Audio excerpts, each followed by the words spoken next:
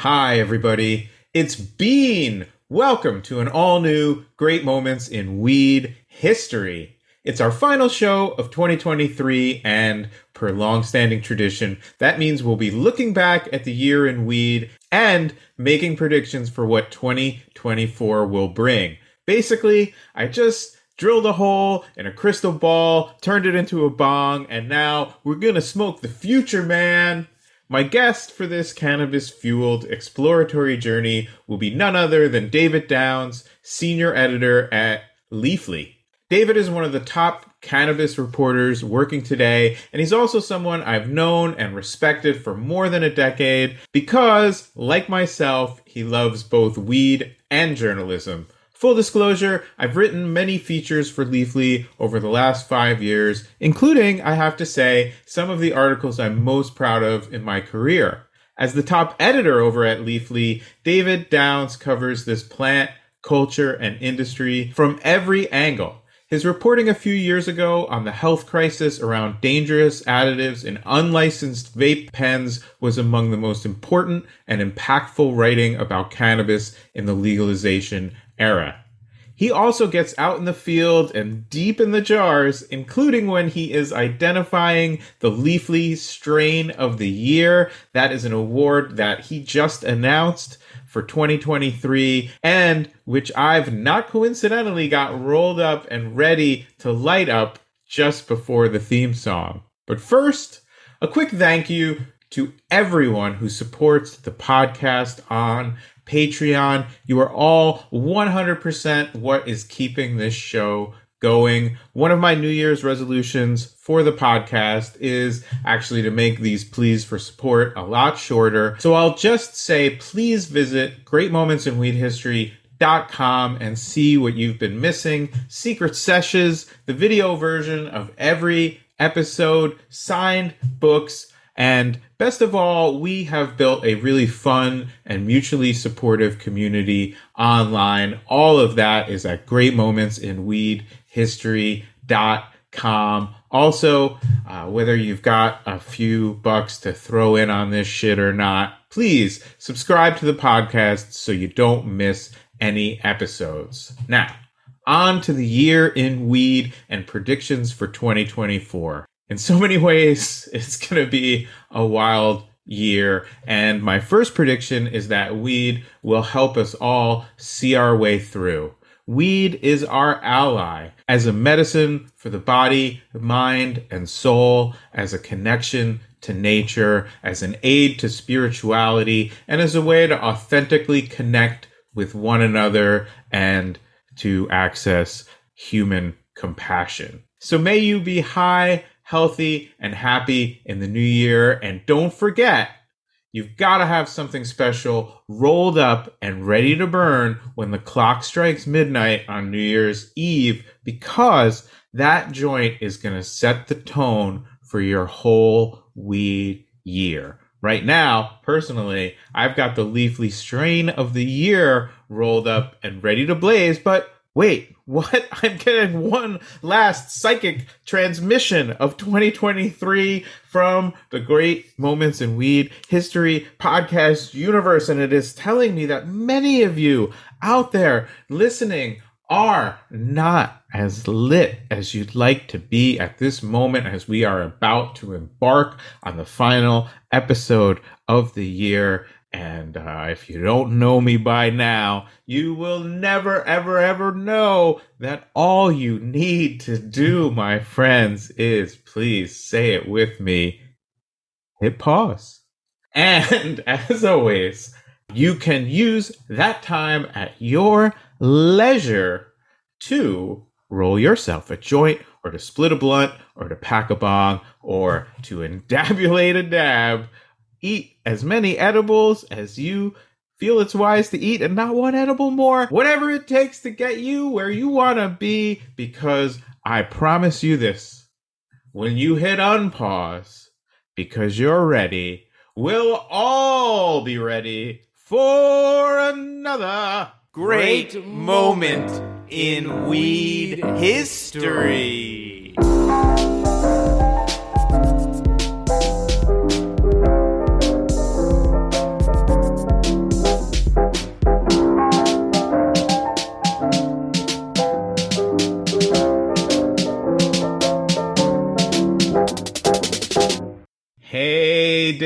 Downs, welcome to Great Moments in Weed History. Thanks for having me, Bean. I appreciate the chance to look back and reflect and look forward with you. Thanks for having me. Let's start the 2023 Weed Year in Review somewhere very fun. One of your biggest jobs over the course of the year at Leafly, of course, is keeping track of all of the plethora of beautiful cannabis strains on the market, finding those trends, what's hot up in the hills of Humboldt and what's flying off the shelves for the whole country. And you've got to come up with a strain of the year. And I'm hoping that you can tell me a little bit what's involved in the process of making that selection. And then, of course, the big reveal, what is the strain of the year for 2023? Yeah, I think no one like Leafly can take the qualitative and quantitative approach we can. I got a big travel budget. I get to travel the world and smoke the greatest ganja from the greatest growers and breeders that they can hand to me. We got literal file cabinets full of it over here, and don't tell the BCC. But in addition to going to the events and going to the contests and judging contests and getting that qualitative, granular sense of what's great and why, we also have really best-in-class analytics over here. And by that, I mean like 8,000 store menus on the site and 7,514 strain pages. Leafly's been around since 2010. And what we can look for is the fastest growing new strain on Leafly menus. And this strain increased its presence on menus by 60x year over year. You know, to unpack that a little, we can see these menus and see growth over time and pick out ones that are pop-in. In terms of new, we're looking for stuff that's like in the last couple of years in terms of a strain's life cycle, not something that's like a stable hit maker, like a GMO or a Gary Payton. We're digging into the cultivar and what the genetics are and how they reflect what's going on and what's hot right now. Leafly's just humanity's weed discovery engine. And so we have all this data in the background we can draw from. And this strain was the most frequently mentioned new strain that was recommended by bud tenders this year. It's top 200 in traffic. It really hits the center of the market in terms of a sickly sweet synthetic fumy, grapey, candy gas thing. And then we saw it win a High Times Cup in Michigan for pre-rolls. And we saw the best growers in the country grow it, whether it was Cam here in California, LA Family Farms, Doja Pack in Washington, Taurus and Scored and Freddy's Fuego. And then we saw it all the way on the East Coast by Preferred Gardens and then by the breeder itself.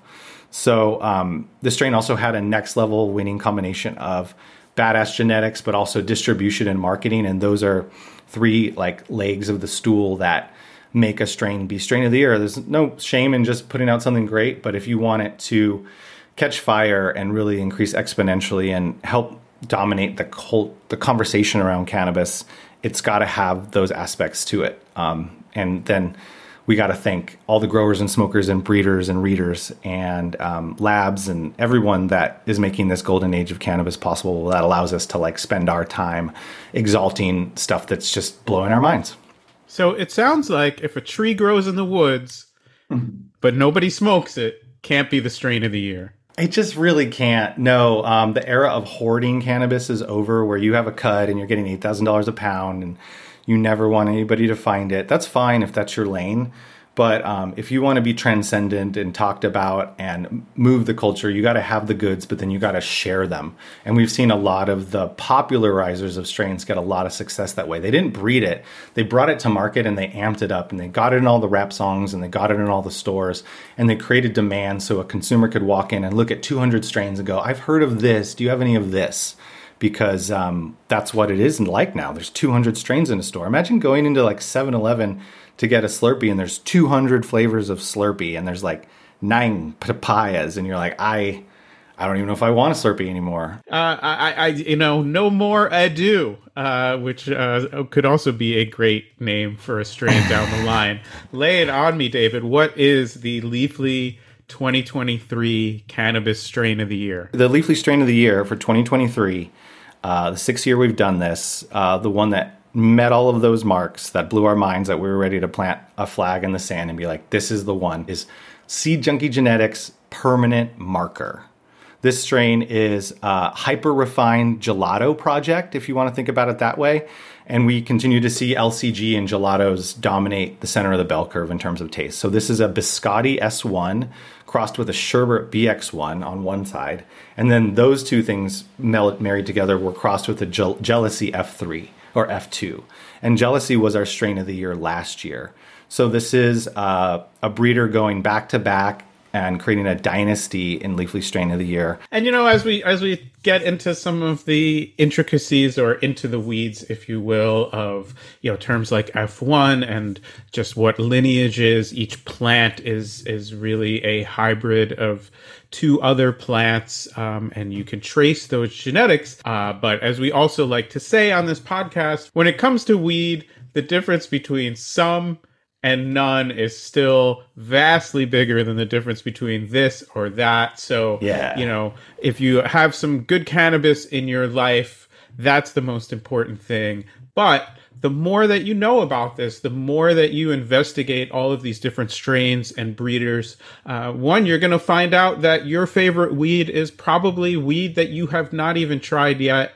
And you're going to enter this fascinating world that is really composed of people who love to breed and grow this plant. And may that be a big enrichment to your weed life next year. And be sure to go out and score yourself some permanent marker, whether that's at a licensed dispensary in a legal state or by any means necessary. Now, I have to throw in my biggest story of the year for 2023 in cannabis, and it sounds very simple, and it is, but I think it's a really important point to make, which is simply this year, significantly fewer cannabis arrests in the United States, and I would say around the world, than the year prior. And that is a trend that we hope and expect to continue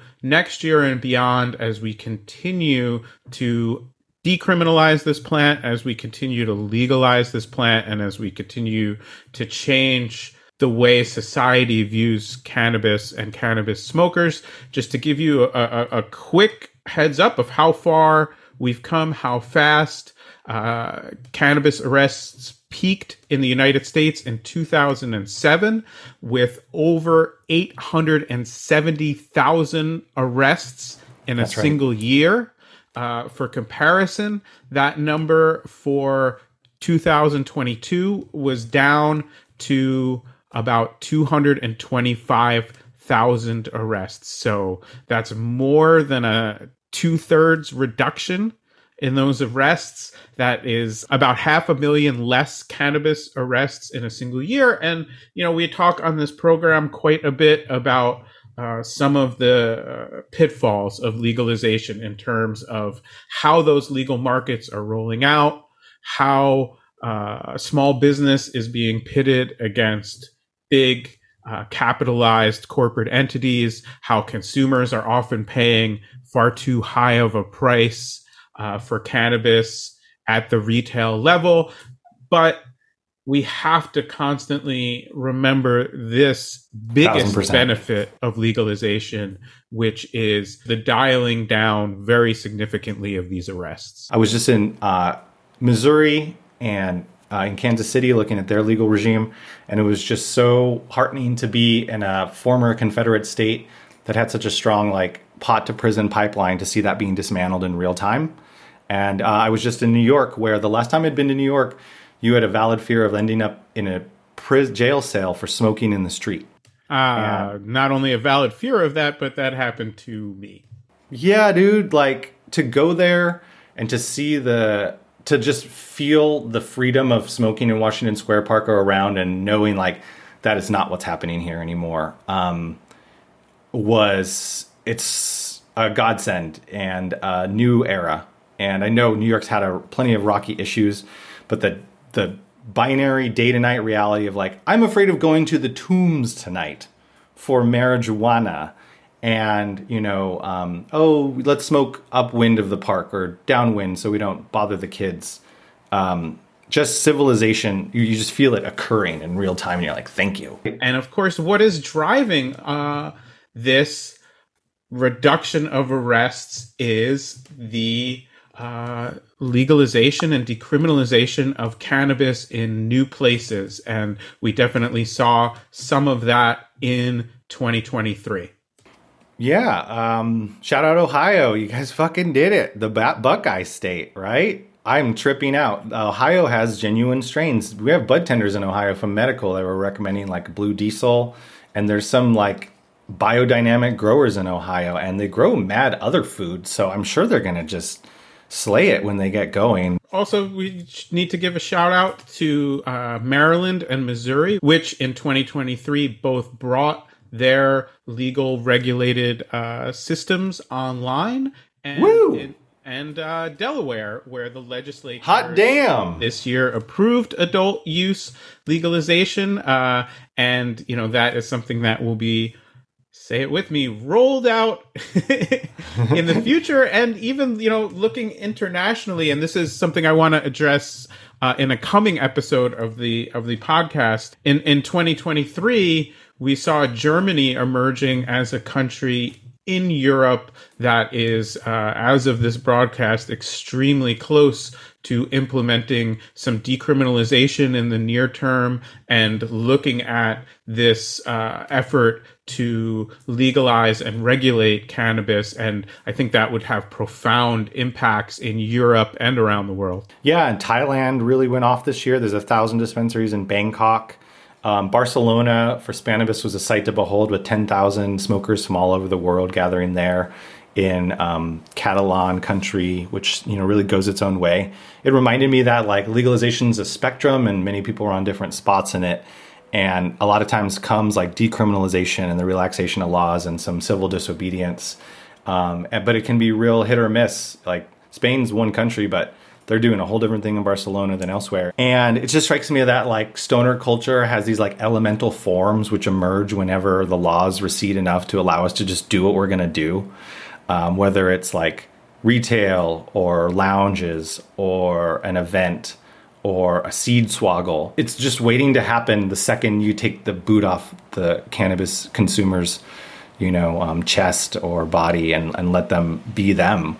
And we had a year of that flourishing globally, you know. And I would go a step further, and I would say that often these societal changes are spurred on by civil disobedience, by people who are even preempting those changes in the law to do everything from supply cannabis medicinally. The whole medical cannabis movement in the United States was predicated on people, engaging, as I said, in civil disobedience because they felt that that was more important than obeying a very misguided law.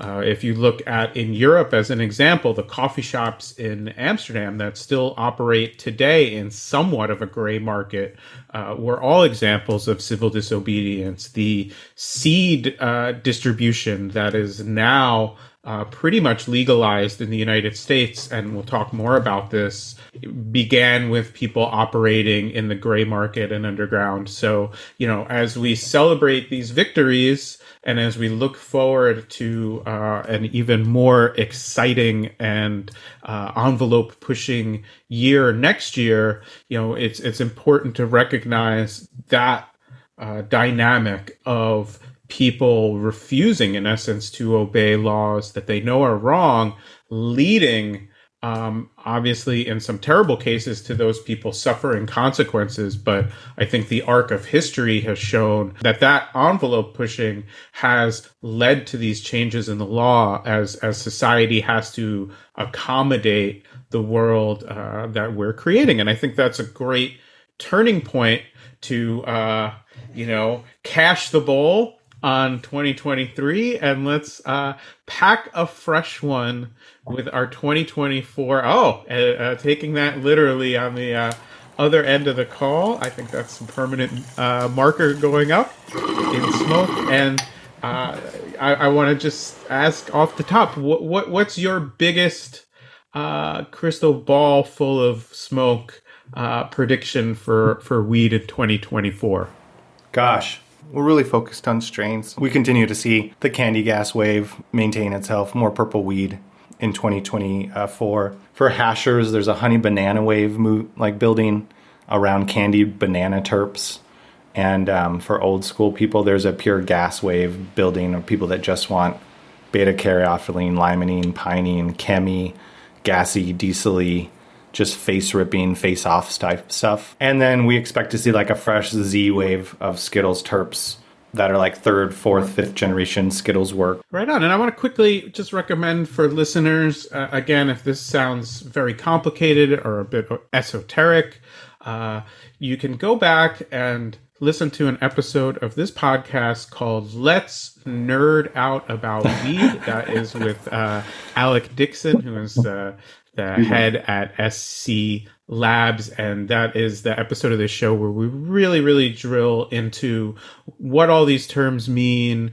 And I think most importantly, how that knowledge can enhance your appreciation of cannabis and help you find the cannabis that is going to be most medicinal for you, most enjoyable for you, maybe both. All right, well, let's move on. Predictions for 2024 to the potential that, and I would say the very strong potential that 2024 could bring rescheduling of cannabis at the federal level. My son asked me, Dad, do you have to work on Christmas? And I was like, only if Biden reschedules cannabis, son. There's so many cross currents in Capitol Hill, and you're so far away from it that it's really hard to know when anything's going to come out.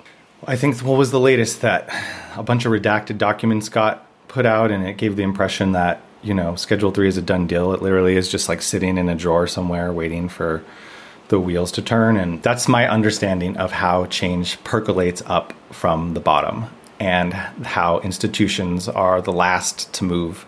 So when they do, it is much of a foregone conclusion. So everyone is waiting for like the lag to catch up on Capitol Hill. I always said they should just schedule it 420.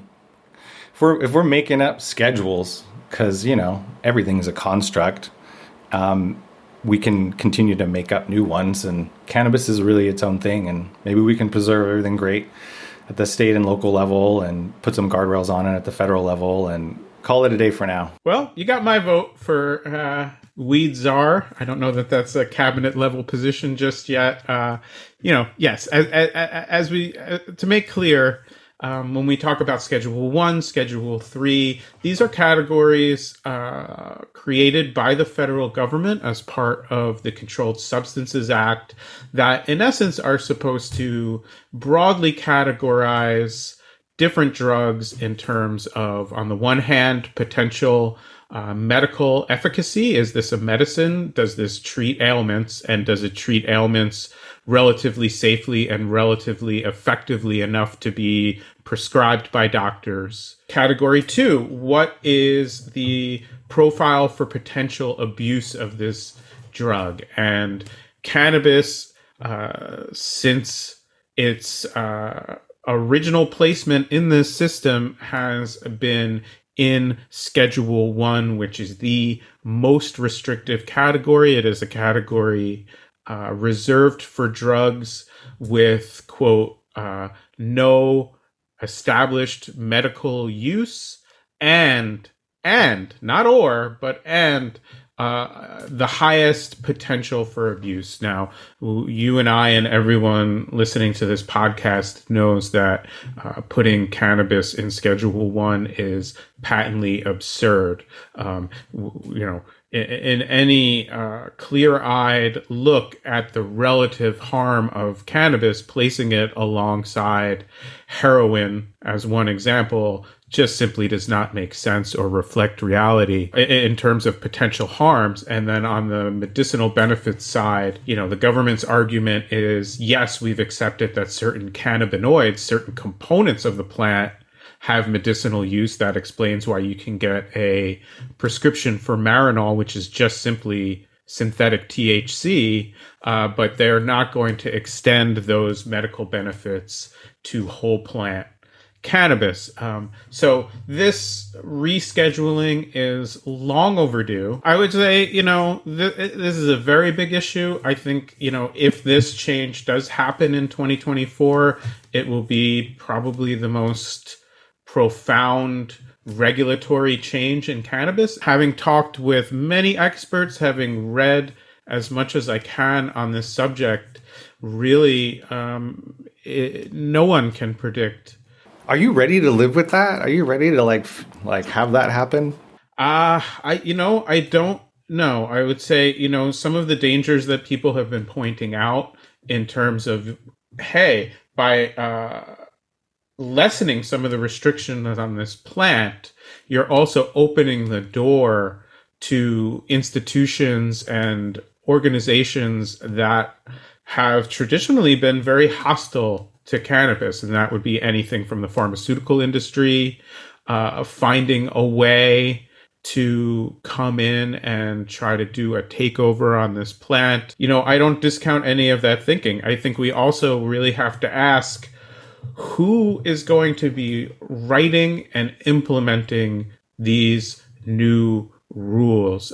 Because that is always where the power lies. And, the fact that we are still, we started this podcast collectively patting this movement on the back for reducing cannabis arrests so greatly, for changing public opinion so much, as you alluded to, those numbers of public support for cannabis and especially for medical cannabis. And so the idea that we are still fighting the federal government for this obvious recognition that the plant is medicinal and that the potential for abuse of this substance is relatively very low, that's also an indication that this change is coming from the people and not from these institutions, which means that perhaps these institutions still do not have our best interests at heart as they create these regulatory frameworks. And these institutions are often indebted and enthralled to the pharmaceutical industry as one example of that. And so I think, obviously, moving from Schedule 1 to Schedule 3 on its face is huge progress, but we also have to be very, very cautious in looking at the details of this and making sure that we are all stakeholders in this process, and that, as they say, if you don't have a seat at the table, you're on the table. And I would also say, the law is what happens. And that's, I think that's going to be really very, very true when it comes to rescheduling cannabis. Schedule 1's just so bad. It's upstream. It's like the thing that all these other things tie into that were so bad, whether it's child protective services responses or medical care, or like, it's such an aberration. It has to go away. It can't stay Schedule 1. That's why I say Schedule 420. Like, if you're afraid of Schedule 3 and Big Pharma, you guys need to have a big old Continental Congress, hash out what Schedule 420 means, pass it. Well, you heard it here, folks. Write to your elected officials and tell them you want to ideally deschedule cannabis, but if we have to reschedule it, we're going to go to Schedule 420. And I don't know if you caught it, dear listeners, but serious journalist David Downs slipped in perhaps our last weed pun of the year, as he says Congress will have to hash it out when it comes to it's a good verb. Yeah.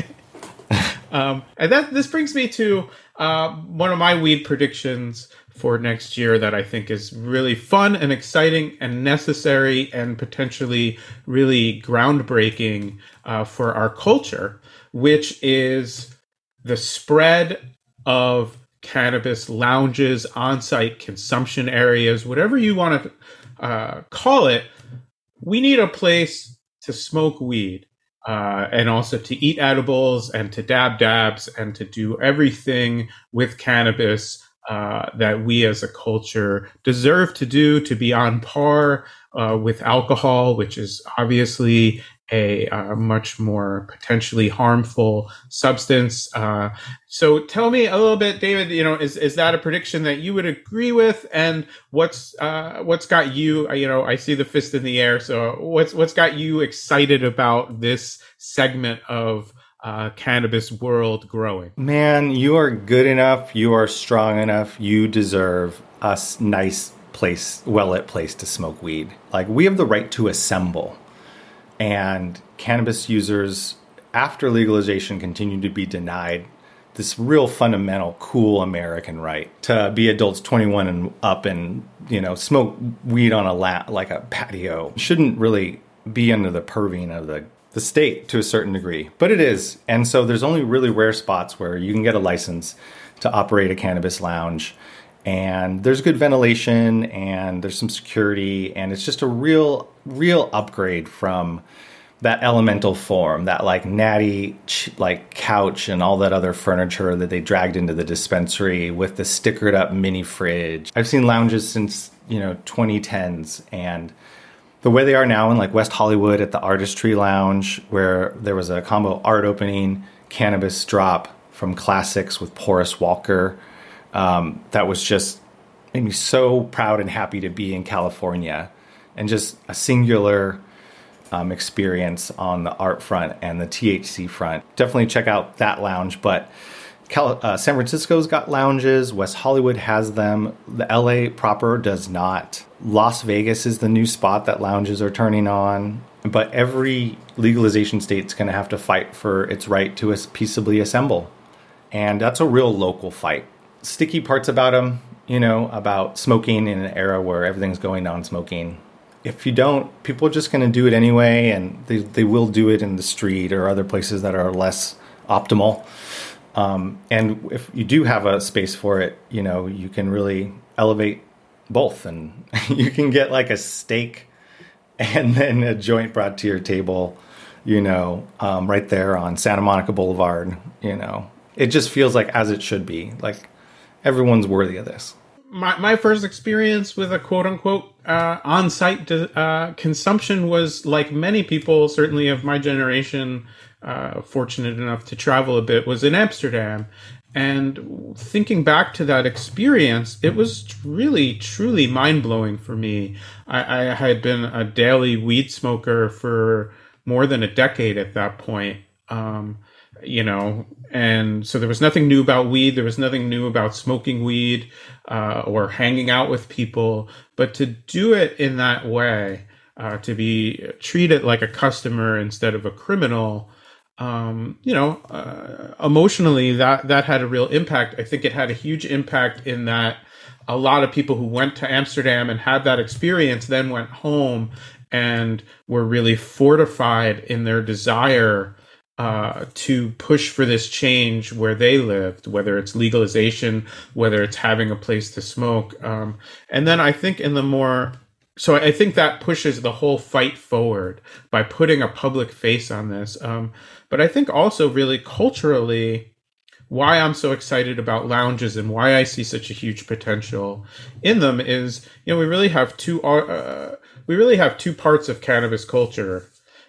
People who have traditionally been a part of this culture for a long time and who have been pushed out of the public sphere, not welcomed to go. Even if you're at a concert, you can often be kicked out for smoking weed. And that's really had the effect of taking people and further marginalizing them.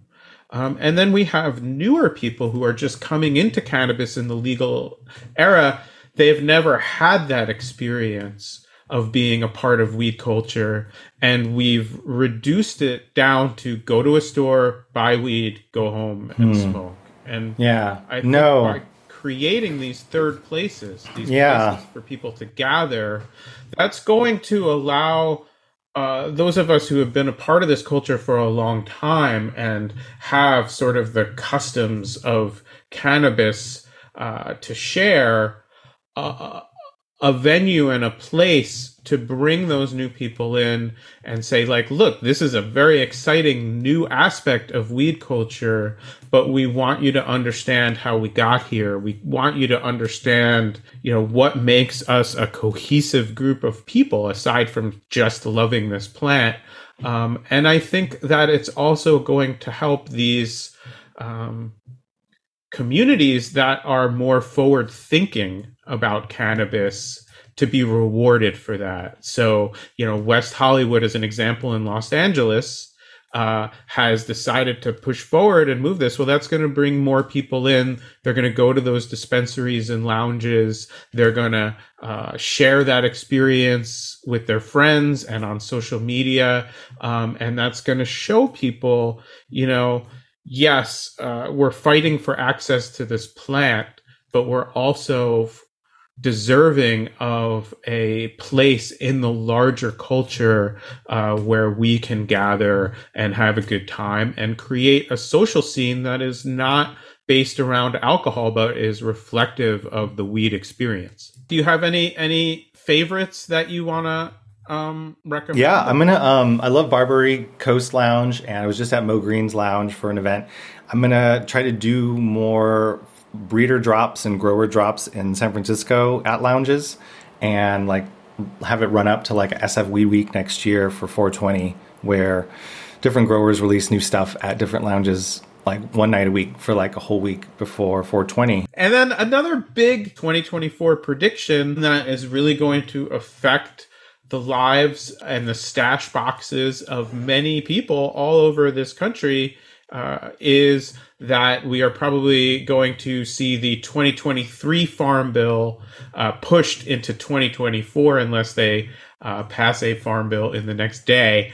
So that is, in essence, when all the regulation around hemp is worked out. The last time we had a new hemp bill that led to all of these alternative cannabinoid, high CBD, high everything else plants being, I don't know if they're being regulated as hemp, but they're certainly not being regulated as cannabis in this current moment. So what do you see as the potential gains, and what do you see as the potential dangers in the 2024 Farm Bill and how it might approach hemp and these alternate cannabinoids? I'd sort of question how much they'll ever be able to do now. Like everything that's happening around hemp is happening upstream of like regulatory attempts, it seems like. Isn't there like Delta 8 and Georgia truck stops, and, seeds are legal, and now they're like converting things back to Delta 9. I just got a beverage that said, I'm Delta 9 and I'm completely legal and I'm 0.3% THC, but there's 5 milligrams of THC here. And you're like, like you're seeing this, right? Like it's a free for all. And half of the corner of the free for all, there's like Kentucky hemp farmers and Republicans. So it's not going to stop, right? And the FDA has like kept punted its like CBD rules. And I mean, I don't know how writing rules on paper really affects the planting of the cannabis hemp genome in North America anymore.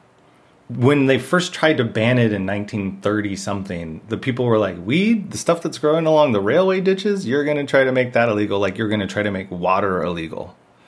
So maybe we're returning to a state of nature with regard to the cannabis and hemp genome in North America. That is to say, growing everywhere in ditches, much of it low grade. You just said it. They tried to tighten hemp rules and a bunch of unintended consequences happen. If trends persist next year, they'll be back at it again to try to tighten rules, and unintended consequences persist. What's elemental is like people want their euphoriants, particularly THC, and like I feel like they should be entitled to the real thing instead of like weird chemical syntheses of what they want. And all of this stuff is kind of window dressing on people getting access to THC, I imagine. I don't really know how much you would choose like a Delta 8 gummy from a truck stop if you have a dispensary and delivery services and pickup. We'll see. I guess we could look at Colorado, how well CBD and D8 does there. But it certainly does well wherever you can't really get THC. That's the fate of it. Wherever there's no THC, those people will be doing that. It's going to be a little of everything. It's not going to abate. It's not going to be bridled. Maybe they'll try to look like they did something. Maybe someone will pay for an edge. But I don't know how much it really matters on the massive cannabidiol activity in the fields now. Cannabis, as we have understood it for literal millennia, is the gold standard of how to access these beneficial compounds. And anything that stands in the way of that or that diverts people to less known, tested, effective, and understood versions of these compounds is an impediment. And frankly, I consider access to this plant to be an essential human right. First of all, because it's a fucking plant.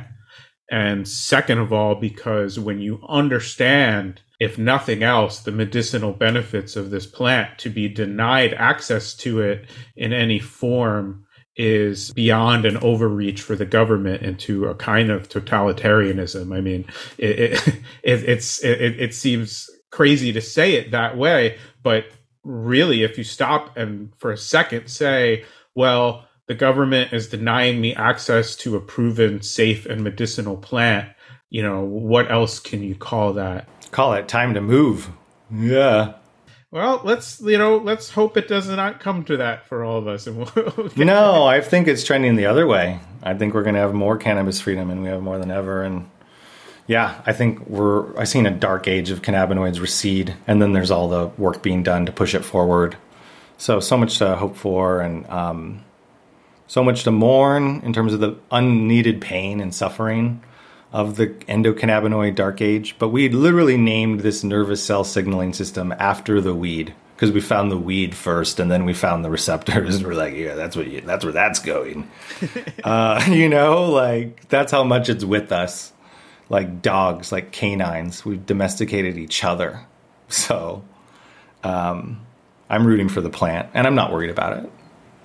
Absolutely. And if you find yourself ever, in the position of advocating on behalf of this plant and on behalf of our legal ability to access it safely, I think in a really important framing is always the onus is on the government to explain their actions in restricting this plant. The onus is not on us. That's literally what they're having to do again with the HHS review. Like, what? They're like, wait, like, didn't some new shit come out, since 1970? I think some new shit came out. They're like, yeah, so we found the endocannabinoid receptors, CBD1, CBD2, we found anandamide, we found yada yada. And, new shit has come to light, man, as the dude would say. Save the meme. Save that. Put that one in your pocket. Man, I've got certain information, all right? Certain things have come to light, and, has it ever occurred to you that instead of, running around blaming me, given the nature of all this new shit, this could be a lot more complex. I mean, it might not be just such a simple, What in God's holy name are you blathering about? Well, I'll tell you what I'm blathering about. I've got information, man. New shit has come to light. To bring this home and to talk about some really, nothing new about these substances, but the idea that they could be moving into a decriminalized and even legalized and regulated framework is new shit coming to light, new exciting developments in this world of drug law reform. I'm talking specifically about MAPS petitioning officially just this month the Food and Drug Administration to review MDMA, you may know as ecstasy, assisted therapy as a treatment for post-traumatic stress disorder. This is, the culmination of a decades-long effort by MAPS and other activists to push for this recognition by the government to, in essence, put it through clinical trials with the FDA.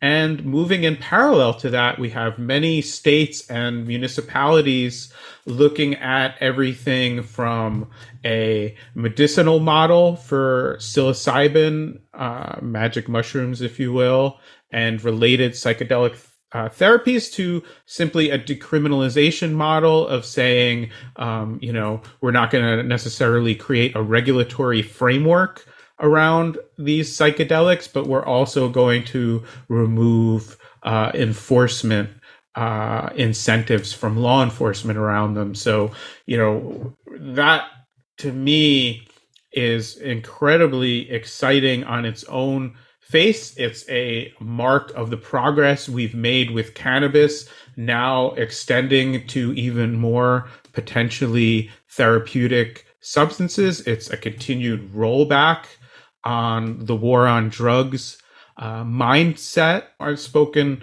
pretty openly on this show about benefits I myself have gotten from medicinal and therapeutic use of these substances, which again, I think is a right that all of us have and should push for.